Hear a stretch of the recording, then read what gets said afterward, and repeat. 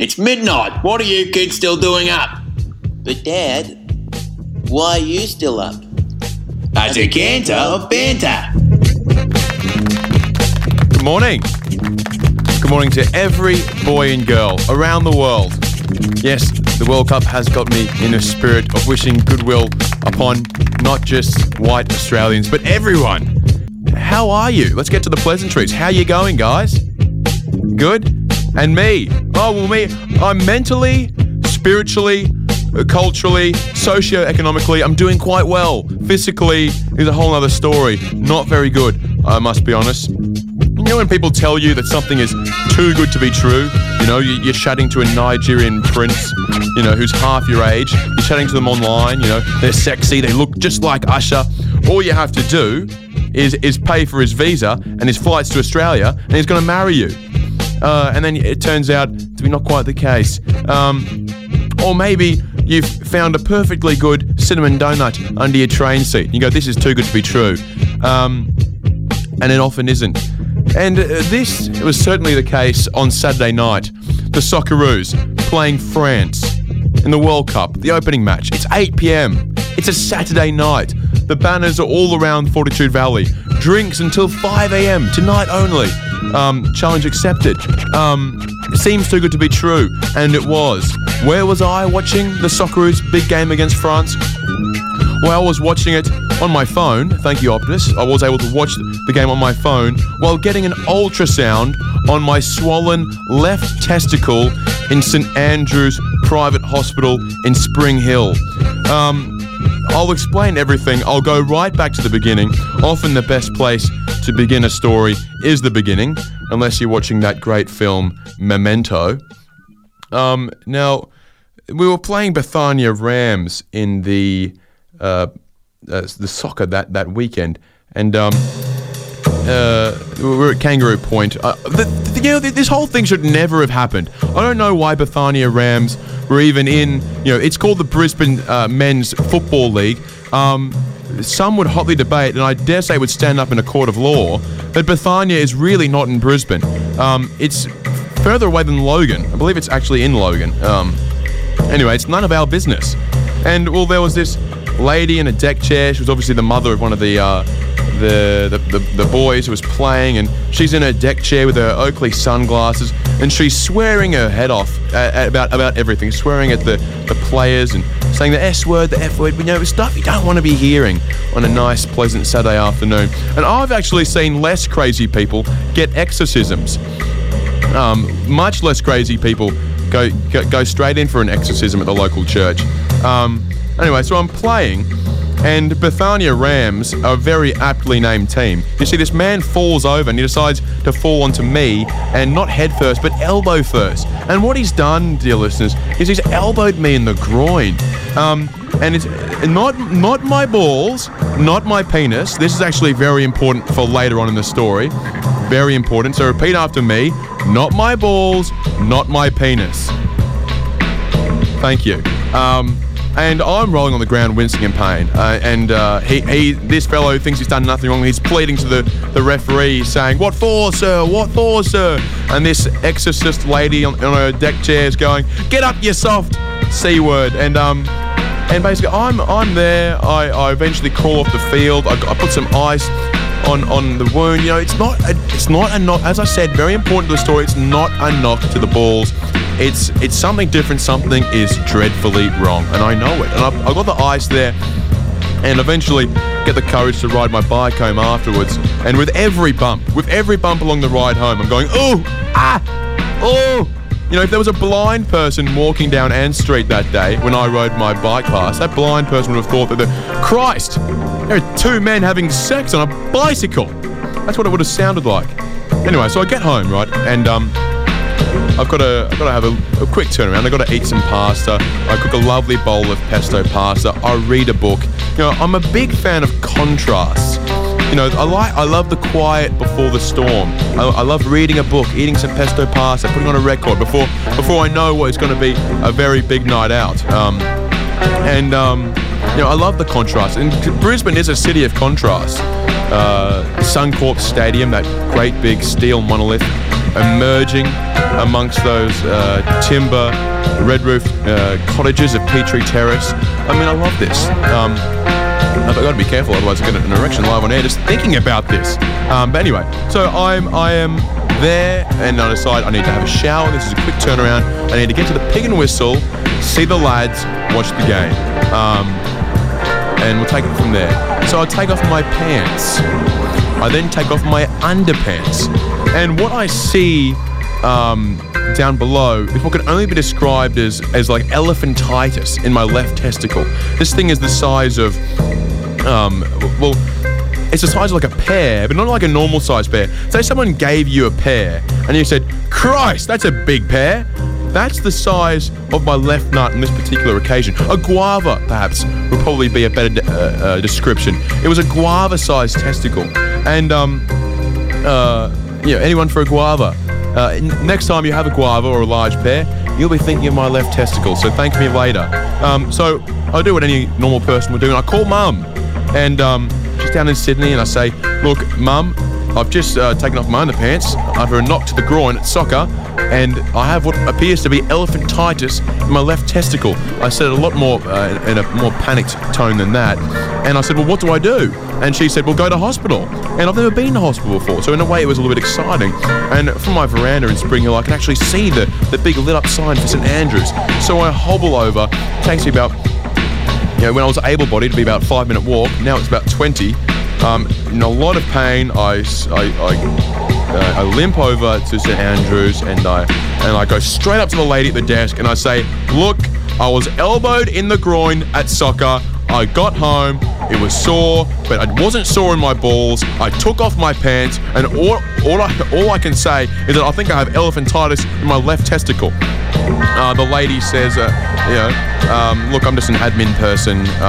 Just put your name and address here. And of course, most importantly, it being a private hospital, and just put your credit card details here, please." And basically, eventually the nurse comes out, and I say, and she's like, "What's the problem?" I say, the large pear thing, and it's about the size of a guava. And she says, "Let's have a look." And she says, "Well, I'll need to take a photo just for a second opinion." Just for a second opinion, eh?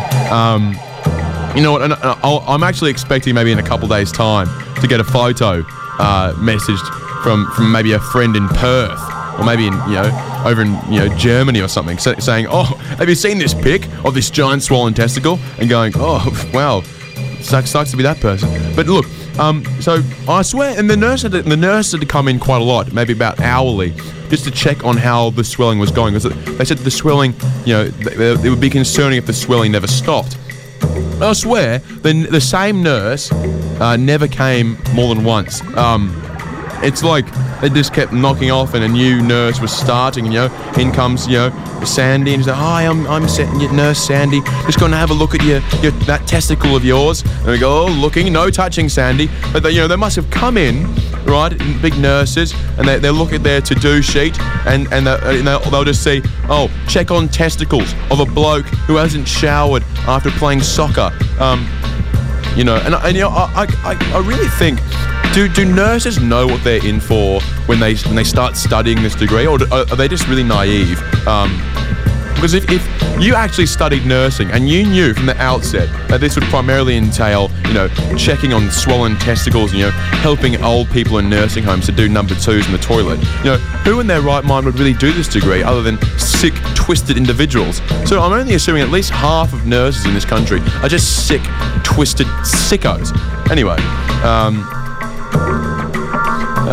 So look, and one of the nurses said something quite curious. Actually, she came in to check on my testicle, and she said, "Look, I know you would probably prefer maybe a man nurse to have a look, but it's just me at the moment. I'll just have to have a look."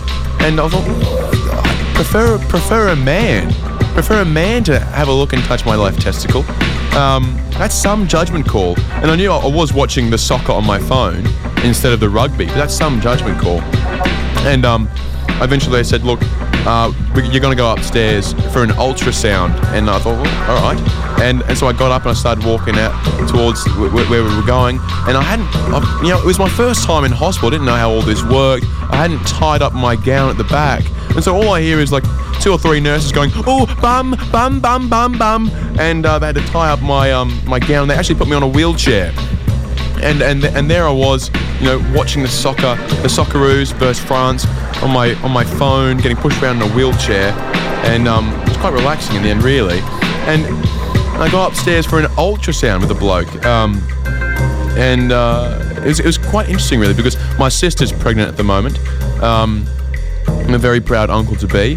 And I really did not expect to be, in the position I am right now, which is, comparing our ultrasound experiences. I really thought that was going to be something I'd have to take her word for. But, I can't wait to show her my scans and swap them up. Anyway, so he's there with the ultrasound, and he's just saying, look, I just have to find the testicle first. And I'm going, mate, trust me, it's in there somewhere. And I look him up and down. He's got chinos on. He's got his going out shirt on, and he's got RM Williams on. And I thought, I asked him, you were probably planning on watching the soccer, I got it on my phone here. And he says the rugby, actually. And I realised he was probably planning to catch up with mates, watch the Rugby World Cup. I mean, at the end of the day, if you work in ultrasound and you're on call, I mean, what sort of emergency ultrasound do you ever have to do? I mean, it's like a pregnant lady showing up going, it's an emergency, doc. I need to find out the gender of my baby tonight. So I assume, I reckon it would have been safe for him to have a couple of beers, and then he would be like, hang on, I've got to go to work. Anyway, look, so, and I actually got sent the invoice for this ultrasound, it's just yesterday actually, and it said ultrasound scrotum. And the price, I must tell you all, the price of this ultrasound was more painful than the injury, this being a private hospital, of course. But anyway, eventually the doctors, they tell me, they give me the diagnosis. They sit me down, they say, Harry, Mr. Lee, Southeast Queensland's most controversial 12 till 2 a.m. radio host. This is the diagnosis. You have received the blunt force of a Bethanian elbow to your groin. This blunt force has severed a blood vessel in your groin and caused your left testicle to fill with blood until the blood vessel decided, well, maybe we'll stop doing that. And so basically, I had to spend the night there and I had to monitor the swelling on my left nut. And I must tell you, I have a newfound sympathy for people who spend a lot of time in hospitals. There is the food, the dry omelettes I wasn't necessarily a fan of, and it was quite boring. It was really quite boring. And I'm not saying I didn't have sympathy for these people before me. It's not like I was going around telling people with pancreatitis sufferers, going around telling them, oh, you deserved it. Karma. No. Look, I always had a little bit of sympathy, but it was the first time I really stepped into their gowns, so to speak. But sure enough, I awoke with what was predicted by the doctor to be a giant purple ball. My left nut now resembled a bit of an eggplant, really. And the doctor comes in and he says, it's a man doctor now, and he says, I'm just going to have to find that testicle. And he's squeezing around trying to find my actual testicle in there. And this was the most painful part of the whole ordeal. I had a giant, swollen, bruised left nut, and he's squeezing around trying to find the nut. And I'm there going, no. Trust me, mate, it's in there. All 3 are there. And he told me eventually the blood will migrate up from the testicle. Like, there's no surgery that needs to happen. Here are some painkillers. Here are some endone. All you have to do is just wait for that blood to just migrate up your body. You might get some bruising on your upper torso. And I think there's really a lesson in that for all of us. Time heals all wounds. Time heals all wounds. And as I left, he said, and remember, no physical exercise. And I said, sure, doc. And I said, does that include lawn bowls? I mean, it's Sunday. It's my mate Gus's 24th birthday. We're going to Merthyr Bowls Club. Does physical exercise include bowls club? And he laughed and he said, absolutely not. And so I limped out into the fresh morning. And I thought, hang on, how long no physical exercise for? He didn't say. He just said no physical exercise. It's forever. But and as I went to pick up the painkillers from the pharmacy, I got my Endone and I said, can I drink on this? It's my mate Gus's 24th birthday. We're going to Merthyr Bowls Club. And he said, look, you can drink on Endone, but you'll just pass out after one beer. And I said, all right, well, I won't take the Endone then. I guess drinking is a painkiller unto itself. And he said, sure, all right, whatever. Go for gold. And so we went out drinking at Merthyr Bowls Club, and I just sort of described my injury to everyone, like as soon as I got there, really. A bit like this radio show, go straight into it. And eventually I passed on my phone, and people saw the photo. And then even the girls wanted to see the photo of my swollen purple left nut. And there were about, maybe 10 or so girls there, and that's about 10 less girls in Brisbane I can sleep with now. And then I was showing my mate Bryce, and we went to the urinal, and I was like, have a look at this, mate. And my mate Bryce was like, whoa. And then eventually this other guy came into the urinal. He's burst in all of a sudden, and he saw everything too. And I said, oh. And he said, oh my God, I had that too. And he whips out his phone, and he shows me a picture of his nut. Whether it was right or left escapes me, I can't exactly recall. But he fell off a bicycle. He was mountain biking or something, and the exact same thing happened to him. Burst blood vessel, left testicles filled with blood. And I was like, well, mine's an eggplant. And he said, well, mine was a rock melon. And there was a bit of, mine's bigger than yours sort of thing going on. But what were the chances of that? Anyway, that concludes today's story. It's time for an interview. It's an interview time. We're going to do an interview with a band, a local band. The band is called Shag Rock. Need I say more? Absolutely not. Let's just go straight into it. This is a big one, guys. About 20 minutes long. If you hate interviews, if you hate the band Shag Rock, then you're going to absolutely hate this really long interview with Shag Rock. Good evening. No introduction needed here, but I'll do one anyway. It's Jacob, the guitarist from Shag Rock. G'day. How you going? Mate, pretty bloody good. So there's a fair bit happening at the moment, so pretty stoked. It's go, go, go here in Brizzy, mate. Go, go, go. It is a bit. It's how you want it. It's truly an honour to have you on the show, mate. Oh, mate, pleasure's all mine. Oh, look, be careful, mate. It's going to sound like two blokes giving each other wristies if you carry on like this. Now, very exciting time for the band Shag Rock. That your latest single has dropped. It has, yeah. Just so it's out on all platforms tomorrow. Yeah, when we wake up tomorrow. Hopefully, listen to it with your morning coffee. Yes, and now it's my understanding that you debuted the single on Triple J. Would you like to explain your decision and why you hate local community radio? Well, I'll actually have you know that you guys technically premiered it before Triple J. Bugging me backwards. The plot thickens. We were on the Mondays show.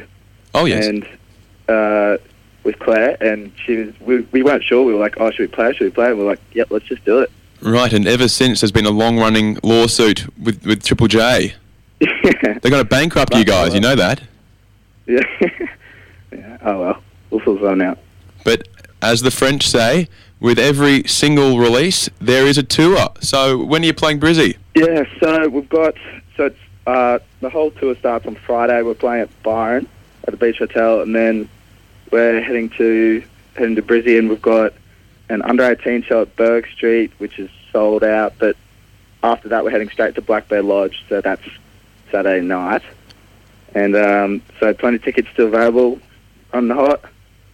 Yes. So if anyone wants to snatch them up, yes. feel free. You'll be happy to hear I've never snuck into an under-18s gig. What goes on at these things? Oh, they are so fun. They're quite hilarious, but it's just they all know like every lyric to every song, and you're like, why? Some of the songs that are just we're like, I don't really like that song, but these guys know like every single word to it. You're like, wow. But it's just an ego boost. It's great fun. Is it you're just standing up there just saying, get a life, guys? It's just you're swamped after with photos, so it makes you feel like a bit cooler than you actually are. Oh, don't say that, mate. You're in a band. I actually went to an alcohol-free gig for Twin Folds at Berwick Street, and there were these fellas in front of me. God bless their cotton socks, but they snuck in one of those, those ones that you get behind the counter at the Bottle-O, and they're like there's like one shot of vodka. And it's like a mini bottle that you like put in your Lego set or something, and they were passing that round.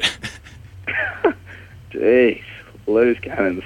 So, you guys at uni as well? Yeah, so it was quite hectic because just before exams, we had that tour with the Rubens. Yes. So that was for their regional tour of Queensland. So we had 8 shows with them, and it was full on because we were in the van, in this rental van, driving up the coast, and just like whoever wasn't driving, we were just studying in the back. Oh, now that's rock and roll. It was so un-rock and roll, but we had to do it. And then it was so hectic because we got to Cairns after the first 4 shows. The next morning, we flew straight back to Brizzy and straight to the recording studio. And we were there for a few days and finished Double Life. And then straight back on tour with the Rubens. And then straight to exams. And then here we are. That is exactly what I imagine in the back of any rock and roll tour bus. We are some cool dudes. Yes. Now, that leads me to my next question, though, because do you feel in this day and age when recording music has become a rather more streamlined process, and where essentially being in a band can be a second job or one of 2 jobs, in the sense that it's my understanding that the guitarist from the band Bad Dreams is actually a doctor, and after one gig with the DMAs, he had to sneak off because he was on call. And in the same sense that Bono of U2, his main job was exploiting starving African people to boost his public profile. So you can juggle these things. Yeah, that's true. That's true. Well, if you do it well, you can juggle those things. I don't know how well we do it. Yes. We'll have to wait and see how the marks come back, and then I'll get back to you on how well we're juggling both uni and the band. But fingers crossed. Now, let's talk about the band name, Shag Rock. You do understand in the UK, the first word's probably bleeped out whenever you play on the radio. Why?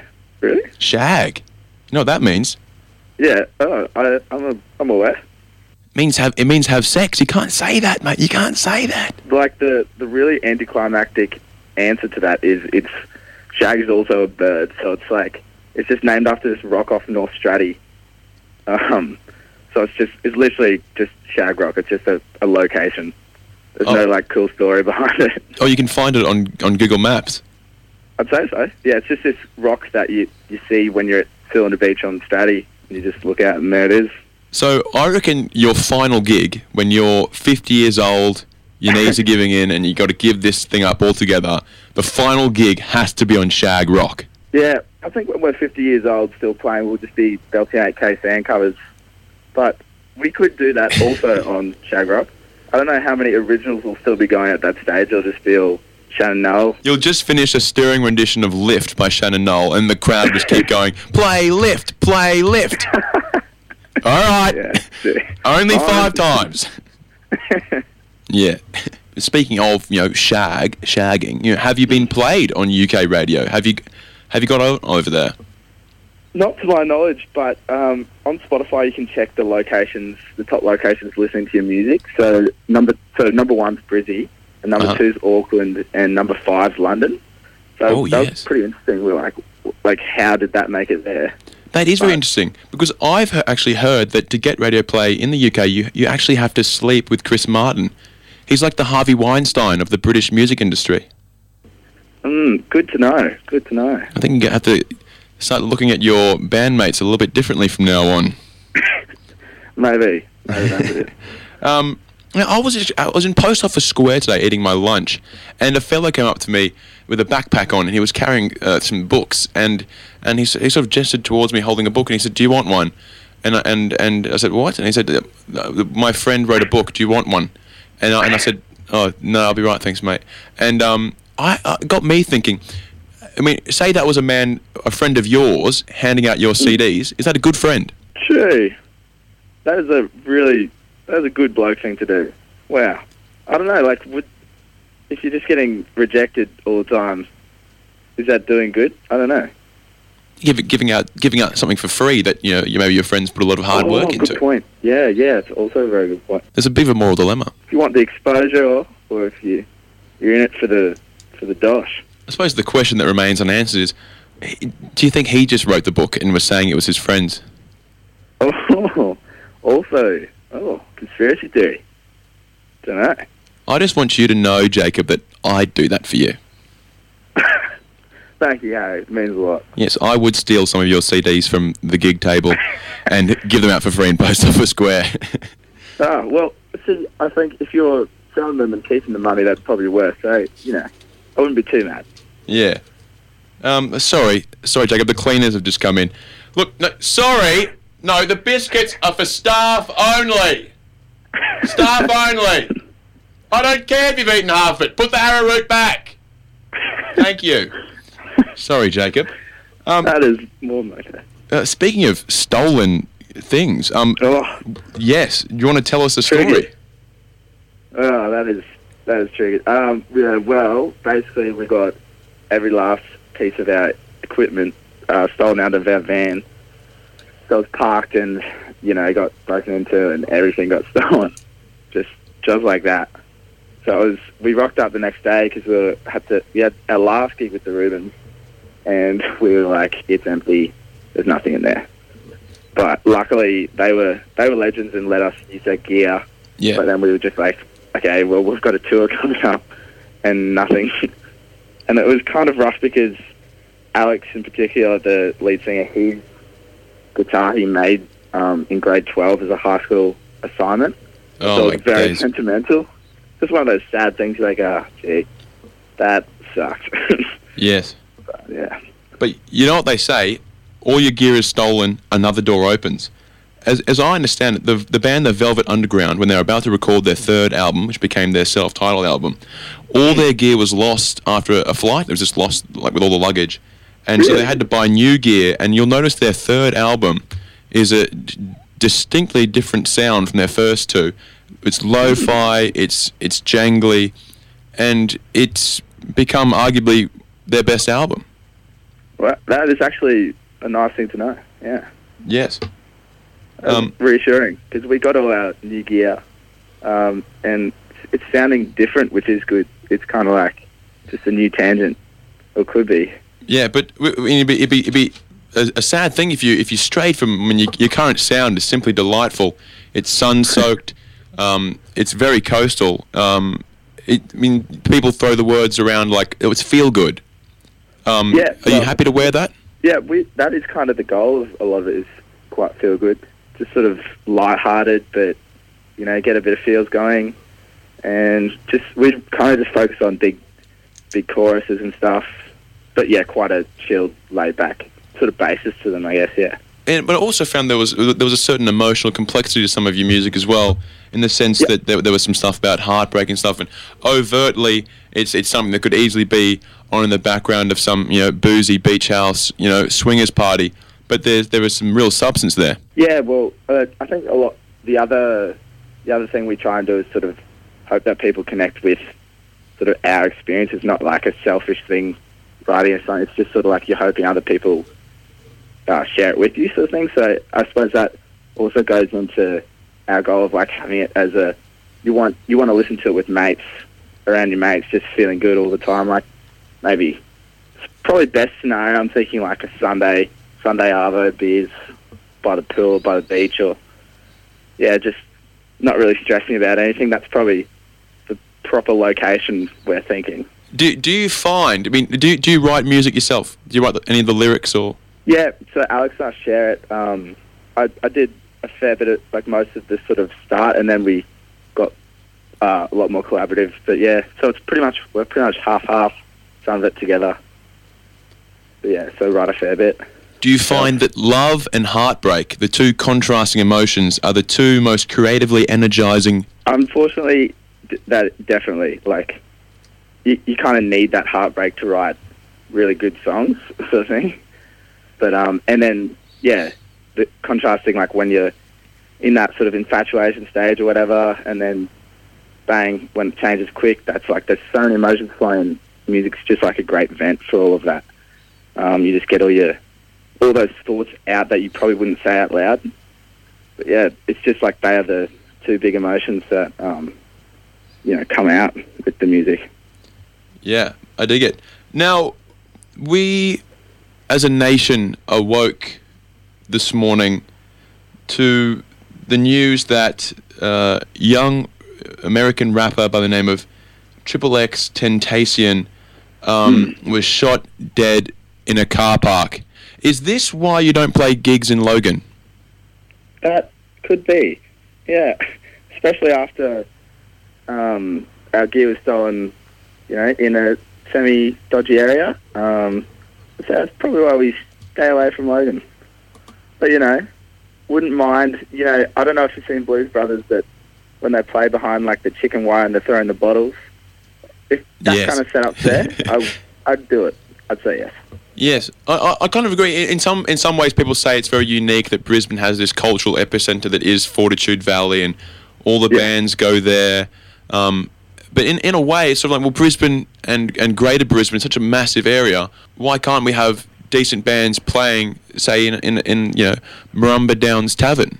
Yeah, I actually don't know. Yeah, there's another thing with at Rubensfield. They're playing all these regional pubs, which is cool. That probably didn't get as many live acts as those, just the big epicenters and stuff. So it felt good to do that because they were giving back to those small towns that probably don't see as much live music as they do. And I tell you what, they give back in other ways too. I'm talking dollar signs. I'm talking Slim Dusty knew this. Slim Dusty, they call this the Slim Dusty special. You just go round from country town to country town where no one else goes, right? You corner the market. I'm saying, if you go out to the Gums, west of Tara in rural Queensland, all right? When's the last time a band went there?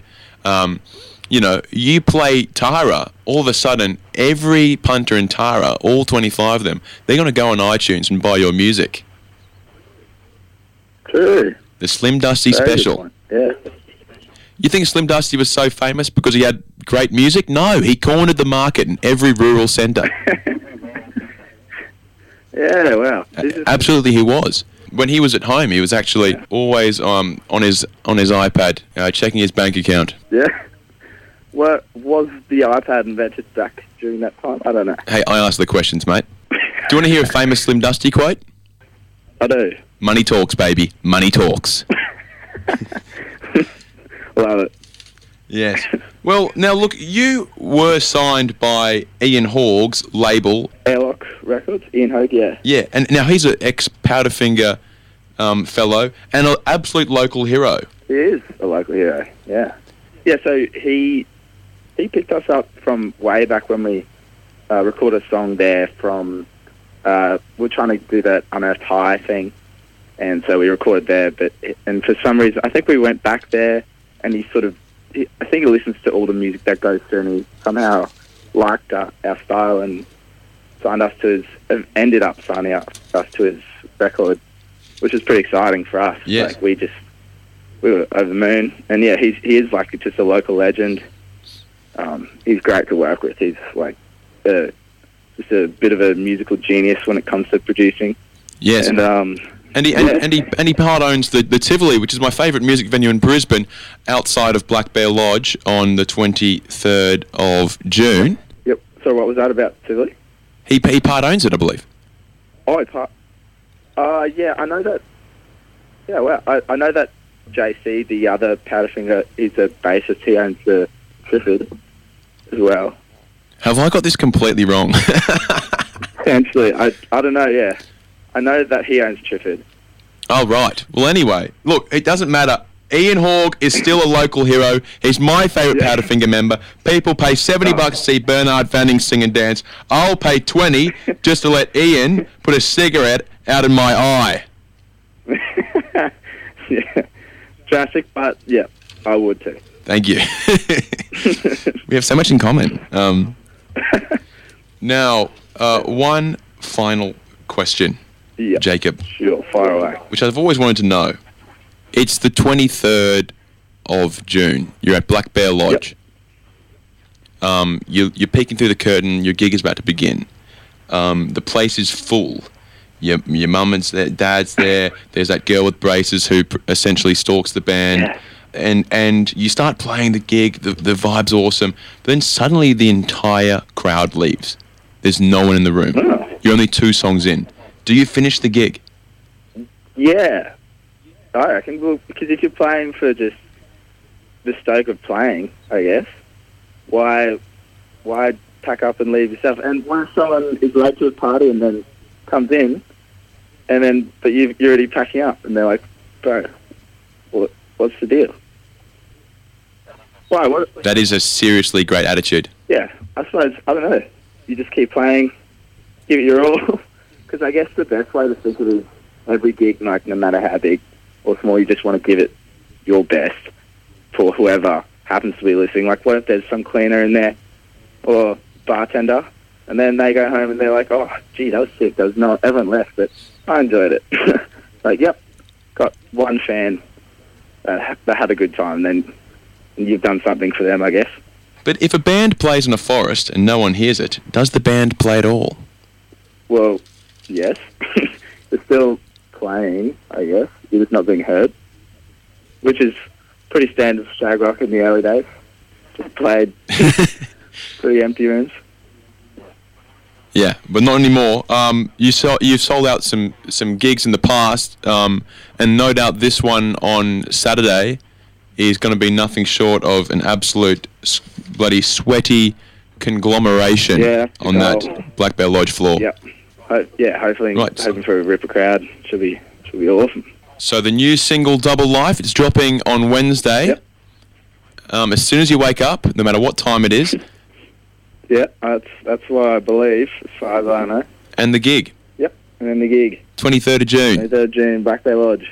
Doors at 8 or something. I don't know. Well, I'll be there at 8 a.m. in a sleeping bag. Well, some people have said I look like Ed Sheeran. That's what girls seem to do for him. So, you know. Well, all right. We're expecting just you with an acoustic guitar and a looper. Yeah. Can't wait for it, mate. Ripper. Okay. Well, thanks very much for coming on the show, mate. I very much appreciate it. Thanks so much for having me. Anyway, so I continued watching the game. It was quite dry entertainment, really. And the commentator, this British commentator, was having a bit of a hard time with the Korean names. They're all the names. There was a lot of the same sort of consonants involved, and he kept muddling them up. And eventually, I think he just sort of ought to have just started saying, "Well, that's number 12. That's number 6, and I'll have a number 10 with rice." I was talking to a friend at a birthday barbecue on Saturday, and well. We were talking actually about wine, and we said the word decanter in a very legitimate sense, and she was triggered. She said, "A decanter of banter." That's what, when you think of decanters, you think of me, your old buddy. But it's sort of like, when you hear the word, say, if someone's watching MasterChef and they say, "Oh, George Columbaris," you think, Georgie hungry. Oh, Georgie hungry. Georgie very hungry. Like, that's what you think about when you hear the words George Columbaris.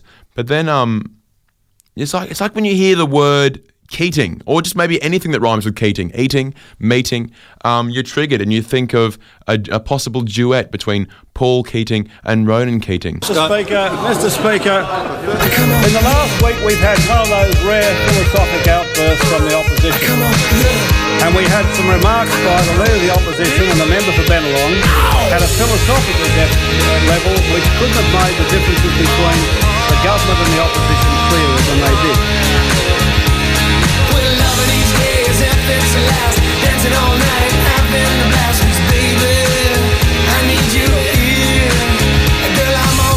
I never learned respect at school. Should never have said being the Queen of Australia, now the Pacific area. I should never have said, as Europe joined the common market, trade now 70 to 80.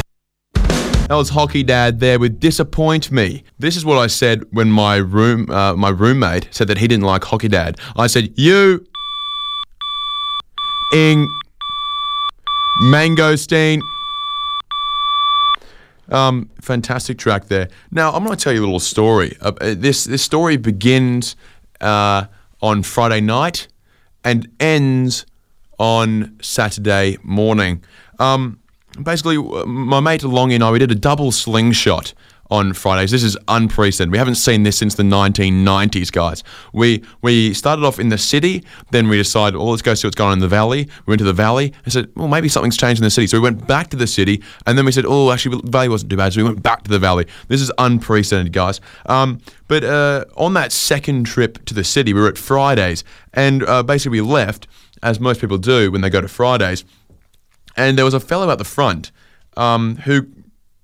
if you got small children who are up way past their bedtime, put them away now. This man was masturbating out the front of the bar, and he had his pants around his ankles. It was a rather cold night.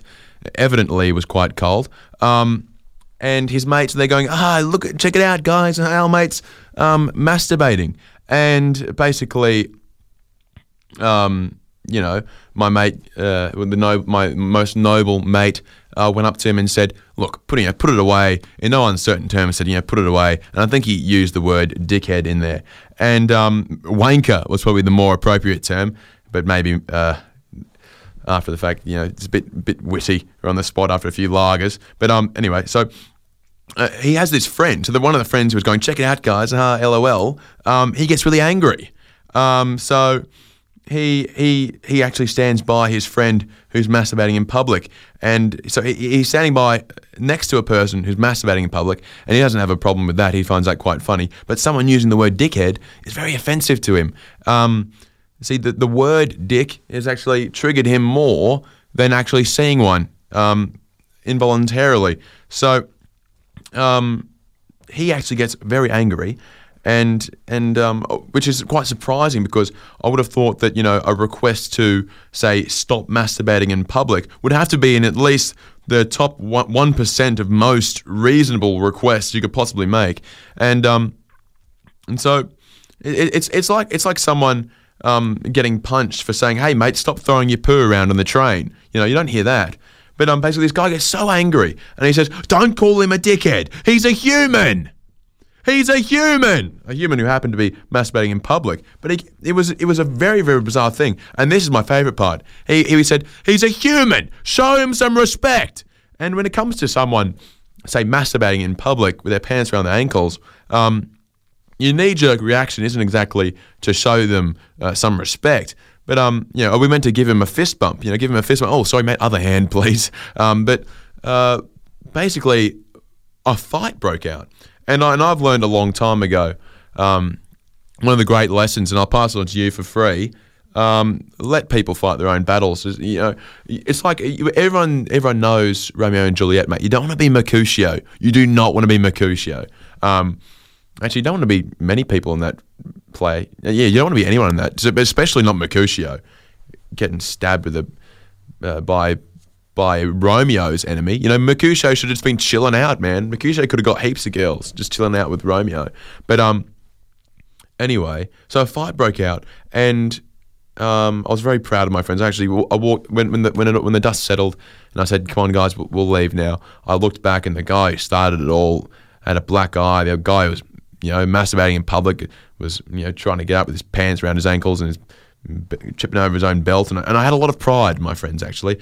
But I was thinking the next day, I was sort of like, if people, for the security at Fridays, if they sat down to watch the CCTV footage of what happened that night, they would see a man masturbating and then a big fight breaking out, and they must just look at that and go, this is just a zoo. This is just a zoo. And to be honest, it kind of is. But this guy, right, who had the black eye, the guy who defended his mate and said, "Oh, he's a human. Show him some respect. He's a human." His mates probably asked him the next day, "Oh, what happened to your eye?"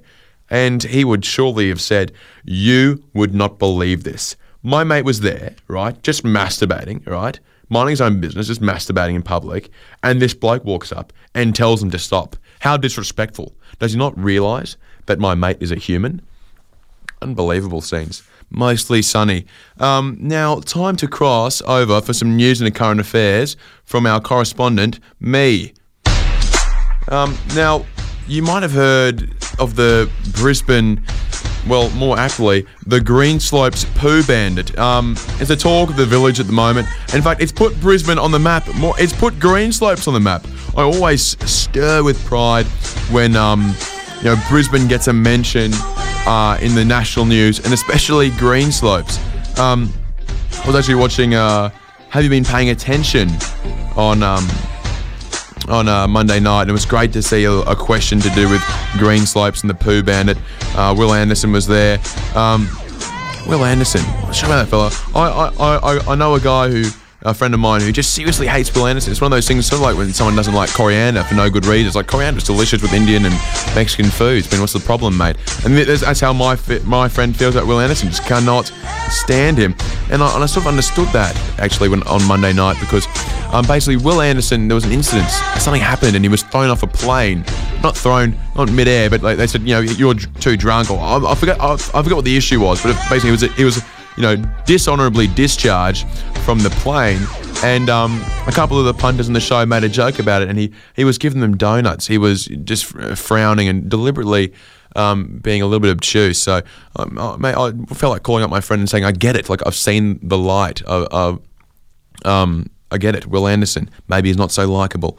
But look, I feel like there's a dark underbelly of poo bandits in Brisbane. Perhaps there is some sort of underworld community of poo bandits, because in college there was one of the wings was called Martin, and in Martin wing there was a male poo bandit. He was never caught, so it could have been a female just using the male bathroom, and that's one of the things that's actually really tough to come to terms with when you grow up, the realization that maybe girls do poo.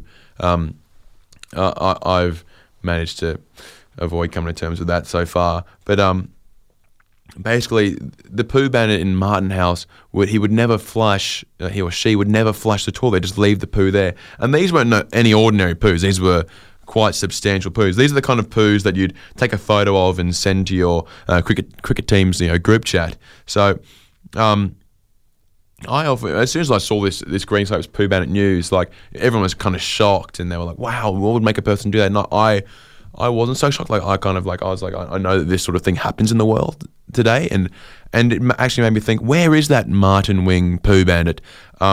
Like he's probably got a job now. Like no doubt he's finished uni. He's got a job somewhere, and like maybe he does this at his workplace too. Maybe there's like a level 5 poo bandit at his office. But I'll be very worried if he works for, say, like a sole practitioner, like a sole solicitor or something like that. There's just 2 people there, and his boss just comes in and goes, "Mate, you just left a really big poo in the toilet.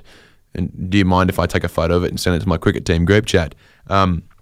So I hope that's not happening. But yes, no, we've got a text in from another one from Terry from Bulimba. He says, "What happened to innocent until proven guilty? One photo of this Greenslopes poo bandit with his pants down. Yes, albeit holding toilet paper, but now everyone thinks he did it. Whatever happened to justice?" I agree, Terry. I think we give this man a fair trial rather than this trial by Twitter.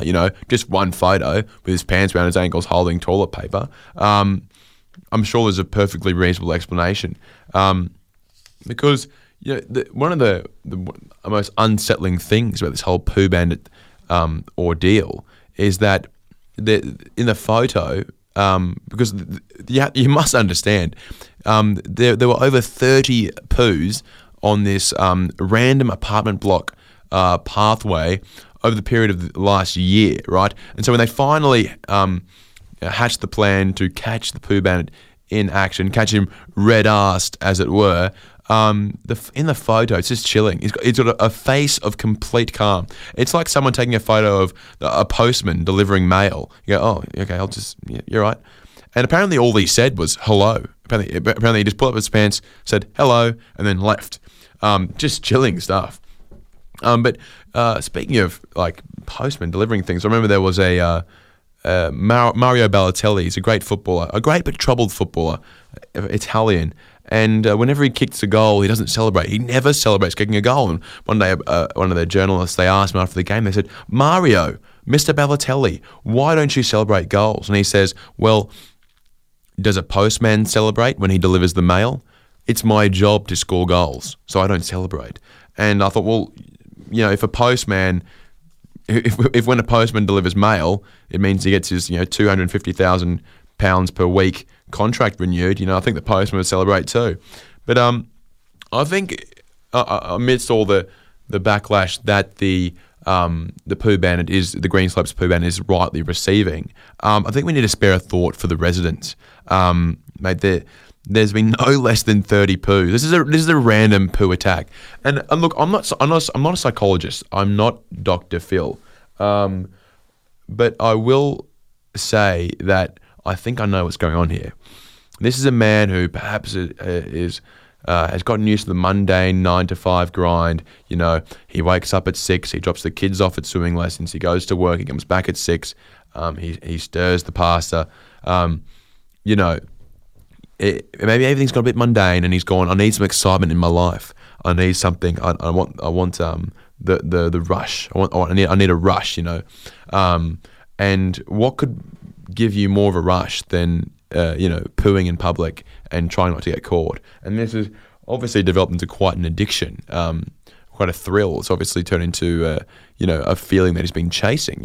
I need that thrill of pooing in public, and I can kind of understand that where he's coming from there.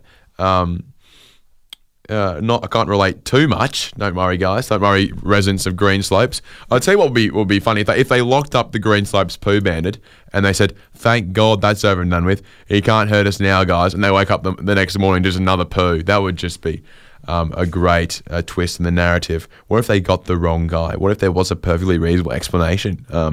Anyway, but yeah, so I'm sure when they found the first poo, the number 1 of 30, there were probably like 3 people gathered around it going, "Is that human? Do you reckon it's human poo? Or is it a giant possum? Like, wonder, someone smell it.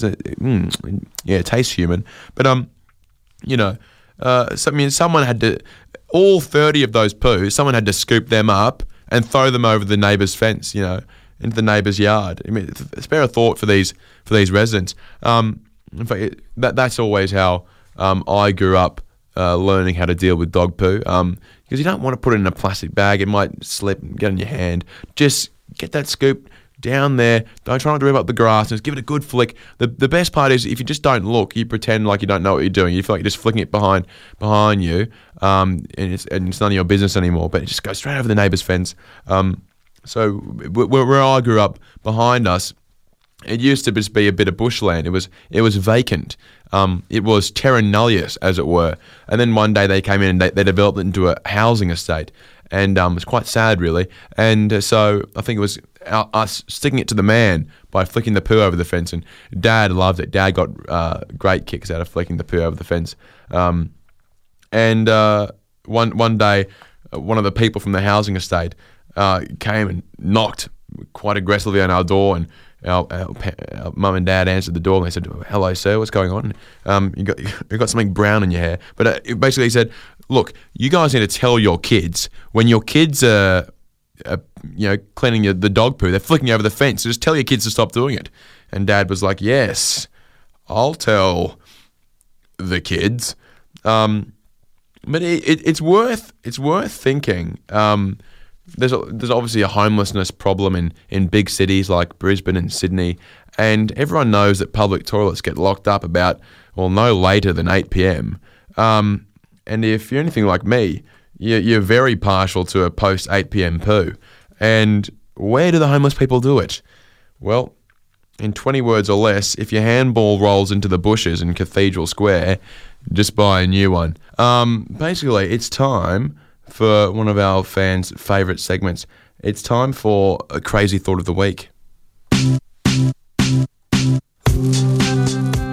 I've got a good one this week. This is one I've been working on for a while. I've been sitting with my legs crossed in a chair, pondering this one for quite some time, and I think I'm absolutely right. Like, I haven't run it by anyone yet, but I think I'm absolutely right about this one. You might have gone on Facebook lately and you see people, they post a photo with like their partner, say their boyfriend or girlfriend, fiance or something like that, and it'll be like, "Oh, they're so sweet, they've just done this for me." a great example is one I saw maybe early on in the year. There's a fellow who, I played soccer with this guy, right? Like 5 years ago. And he's still on there on my Facebook. And he was for a time that he was dating like this. Must have been like an Instagram model or something. She was quite beautiful, and she'd obviously left him. And because he, not to judge a book by its cover, but it seems like he's downgraded a little bit. And basically, at least 7 times on Facebook, I've seen him post a photo with this girl in front of, say, a scenic background, and he'll say something not too dissimilar from, "What a view! Scenery's not bad either." About 7 times I've seen that one. And I haven't talked to this guy in almost, it's been well over 5 years actually. And I know all about his relationship. He posted a photo in January saying, "Oh, I love my girl. She's the best. How'd she know that I love tennis so much? 2 tickets to the Australian Open. Awesome. Love that chick. This chick. LOL." And then I know that they spent Valentine's Day eating a dinner on the Luna Park Ferris wheel. Like, why do I need to know? Why does anyone need to know these things? This is why. This is where the crazy thought is derived from. These people have something to prove. They want to show someone that they're happy. They've found someone who's awesome, perhaps even better than their previous partner. They want to prove something to their partner. They've got a chip on their shoulder. The people who go to great lengths to show things, there's always a reason why they're doing it. What are they trying to prove, and who are they trying to prove it to? Because he probably wants his ex-girlfriend, the beautiful Instagram model, to see how happy he is that he's got a girl who maybe isn't as attractive, but she's very thoughtful and knew he liked tennis. And then, so why? You have to think, let's go all Dr. Phil on this guy. Why does he want her to know that, he's at the tennis? Sorry, can we get that theme? Judy, crazy thoughts still going. Thank you. Why does he care? And so, if he wants her to see, then he wants her to like him, right? And then if he wants her to like him, he wants her, the Instagram model, to want him back, right? And then so that effectively means that he wants to ditch his new girl for his old girl. He's still hung up on the old girl because he's trying to do things to prove something, to look good for the old girl. So if this sounds like someone or perhaps even yourself, if you've got a partner who, you'll be sitting on the bus going, "This is nice, actually, this is quite peaceful, having a good day," and they go, "It's a quick selfie," and they upload it saying, "Oh, boyfriend, best boyfriend in the world. He knows how much I love public transport. Oh, he got me a go-kart for my birthday. Oh, he's such a beautiful boyfriend. Love heart, love you." And then you comment, you did the first comment, you say, "Love you too. You're the best." And then everyone collectively vomits on their keyboards. I forget, all new keyboards, there's vomit stuck between the keys, was you posted some disgusting picture of you and your partner. If that sounds like you, maybe you need to just check if your partner has once dated an Instagram model, because this could be the problem. This could be the heart of the problem. Anyway, that'll do, Judy. Thank you. A voice without processing it. Just a great track from A to Z. I don't quite know what they mean there. Great track from A to Z. I assume A means the opening chord and Z means the final chord Z. Anyway, let's not get too hung up on that. And the 5th comment comes from Gary from Everton Park. "My first ice house gig was actually a mistake. I was actually looking for an ice house. Nonetheless, brings back happy memories spending that summer stealing clothes off people's clotheslines and asking for bus money, in inverted commas, in the Brisbane CBD. Thanks, Ice House." But no, it was a great visit, and I thought I might replay that for you now. But just for some pretext, corn flour was the original ingredient in tortillas, the traditional ingredient for South American tortillas, and basically. Tortillas over time became, they became gluten-full rather than gluten-free. And so basically when modern China was founded in 1949, Chairman Mao said this, Zongguo Renmin Zankilai, which roughly translates to the Chinese people have stood up. And basically, with the advent in 2018 of gluten-free tortillas, gluten-intolerant people say Zongguo Renmin Zankilai. The gluten-intolerant community of Brisbane stands up, and we're going to eat tortillas again, just like we always used to. And so, without much further ado, here is our little, my little cameo in full here. And we're now joined as well by our buddy from A Decanter of Banter, Harry Rivali. Yes, good pronunciation. It's French and sophisticated. It's your esteemed colleague at 4ZZZ. I know, we just love a good cross-show promotion. So we brought you in to do a fun little review. Yes, no. In the satchel I have here, this is something very close to my heart. Yes. What have you brought in for us today? I once had a girlfriend, and I do have a sister who have chronic, debilitating gluten-free diets. And for no apparent reason, they just don't eat gluten. I also have a sister like that. Celiac, if you will. I feel you. She moved home. My parents were drastically overweight at the time. And she came home, turned their rice into cauliflower rice. Apparently rice is pretty controversial. Is it? Yes. I have a colleague, not in 4ZZZ, my alternate colleague, right? He says his kids don't like rice. They don't like rice. Could you think of anything more neutral? It's like not liking water. It's like declaring war on Switzerland. It's rice. It's nice. Anyway, so... I feel like I should throw in a little bit of context here. So we've just given you... we want to do a review segment, and you've picked...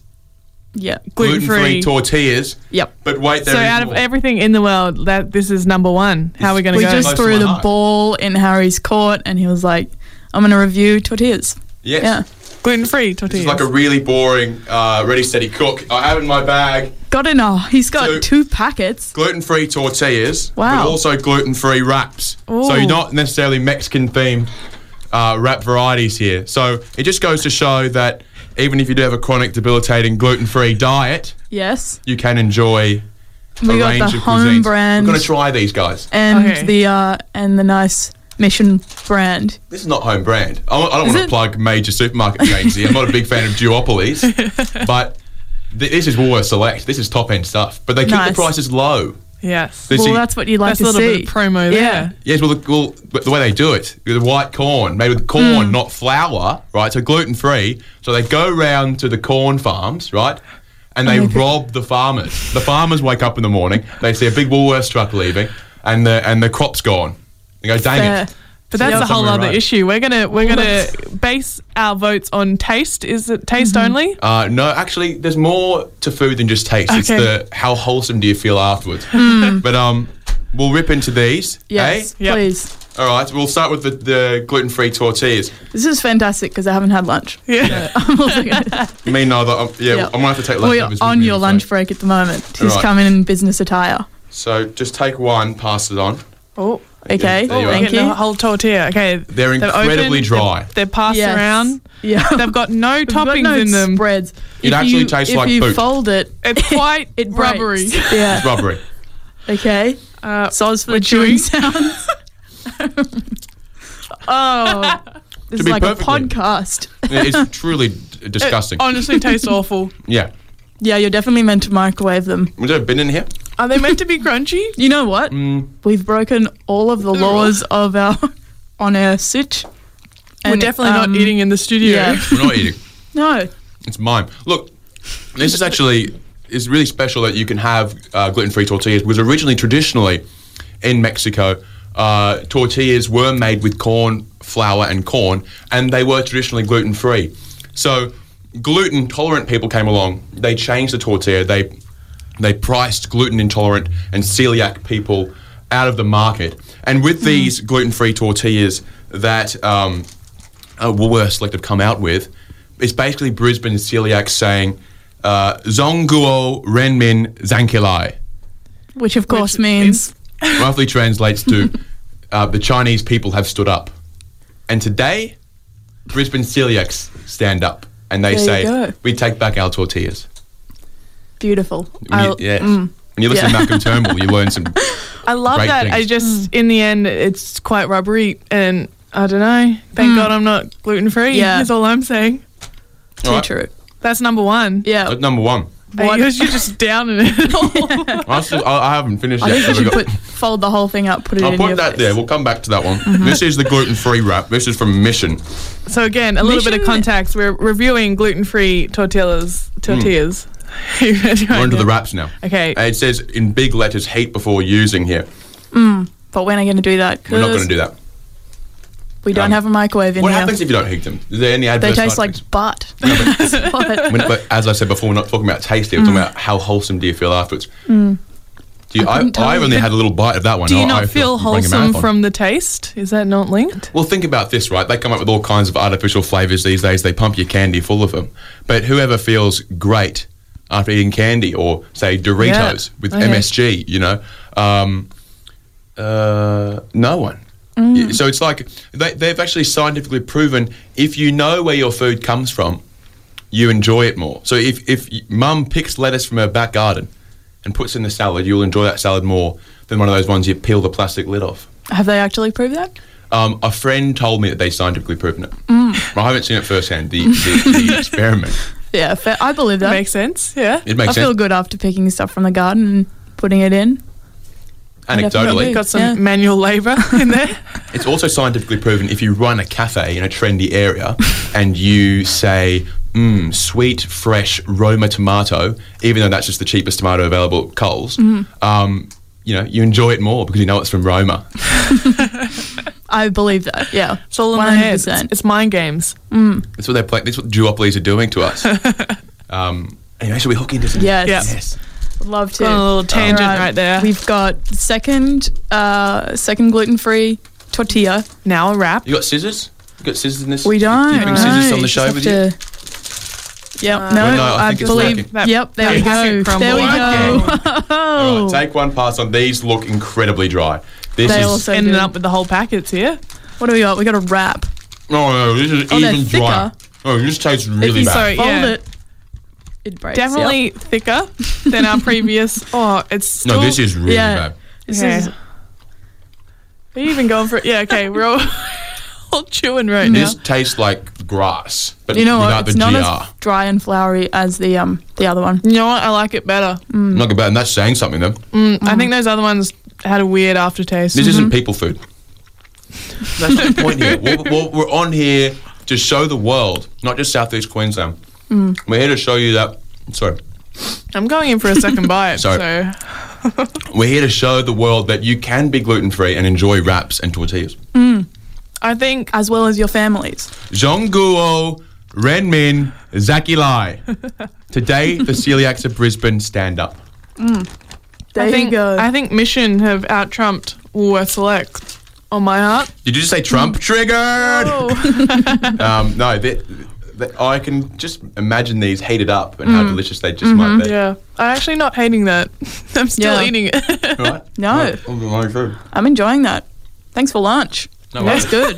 good. Final review. Give us a recap. It's really what are dry. you thinking? I think the first one was drier. I think the second one had a weird aftertaste to it. It was a little bit like. Have you ever eaten raw broccoli before? No. No. It tastes That's like not a good idea. butt. I went on a bit of a health kick. I think circa 2014, and I just wanted to get healthy. I don't want to, do jogs and stuff like that. I said, what's that? Something crazy I could do. And broccoli. raw broccoli and raw potatoes as well. And I got into a bit of apple cider vinegar, but Drinking it or putting it on your face? no, just didn't go with the apple cider vinegar face mask yet, and I emphasise yet. But basically, I didn't actually look up how much apple cider vinegar you're meant to have. I was pouring myself a good old-fashioned pint of it, and you could smell my breath from down the street. People knew when I was coming home, even when I was in the bus going down Coronation Drive. True. Yeah. It is pretty potent stuff. So I can imagine. And what have you decided? One or two? I've almost forgotten. Over this. We're going in Give for us your another final. bite. Yum! It's the Mission Wraps. It's the Mission Wraps. It's the Mission Wraps. We're agreeing. Okay. That's the review done. Yeah. Review done. First done. Oh. Here we go. Can But you you give paid us a for little 20 bit minutes. of it? We'll just argue for the next or so. Yeah. You're very opinionated about gluten-free foods. Yeah. Just quickly, before we do say goodbye, give us a little spiel about your own show. When can people hear you on the 4ZZZ airwaves? Ooh, I'm going to make this cross-promotion extra shameless. It's a decanter of banter. It's South East Queensland's most controversial 12 to 2 a.m. radio show.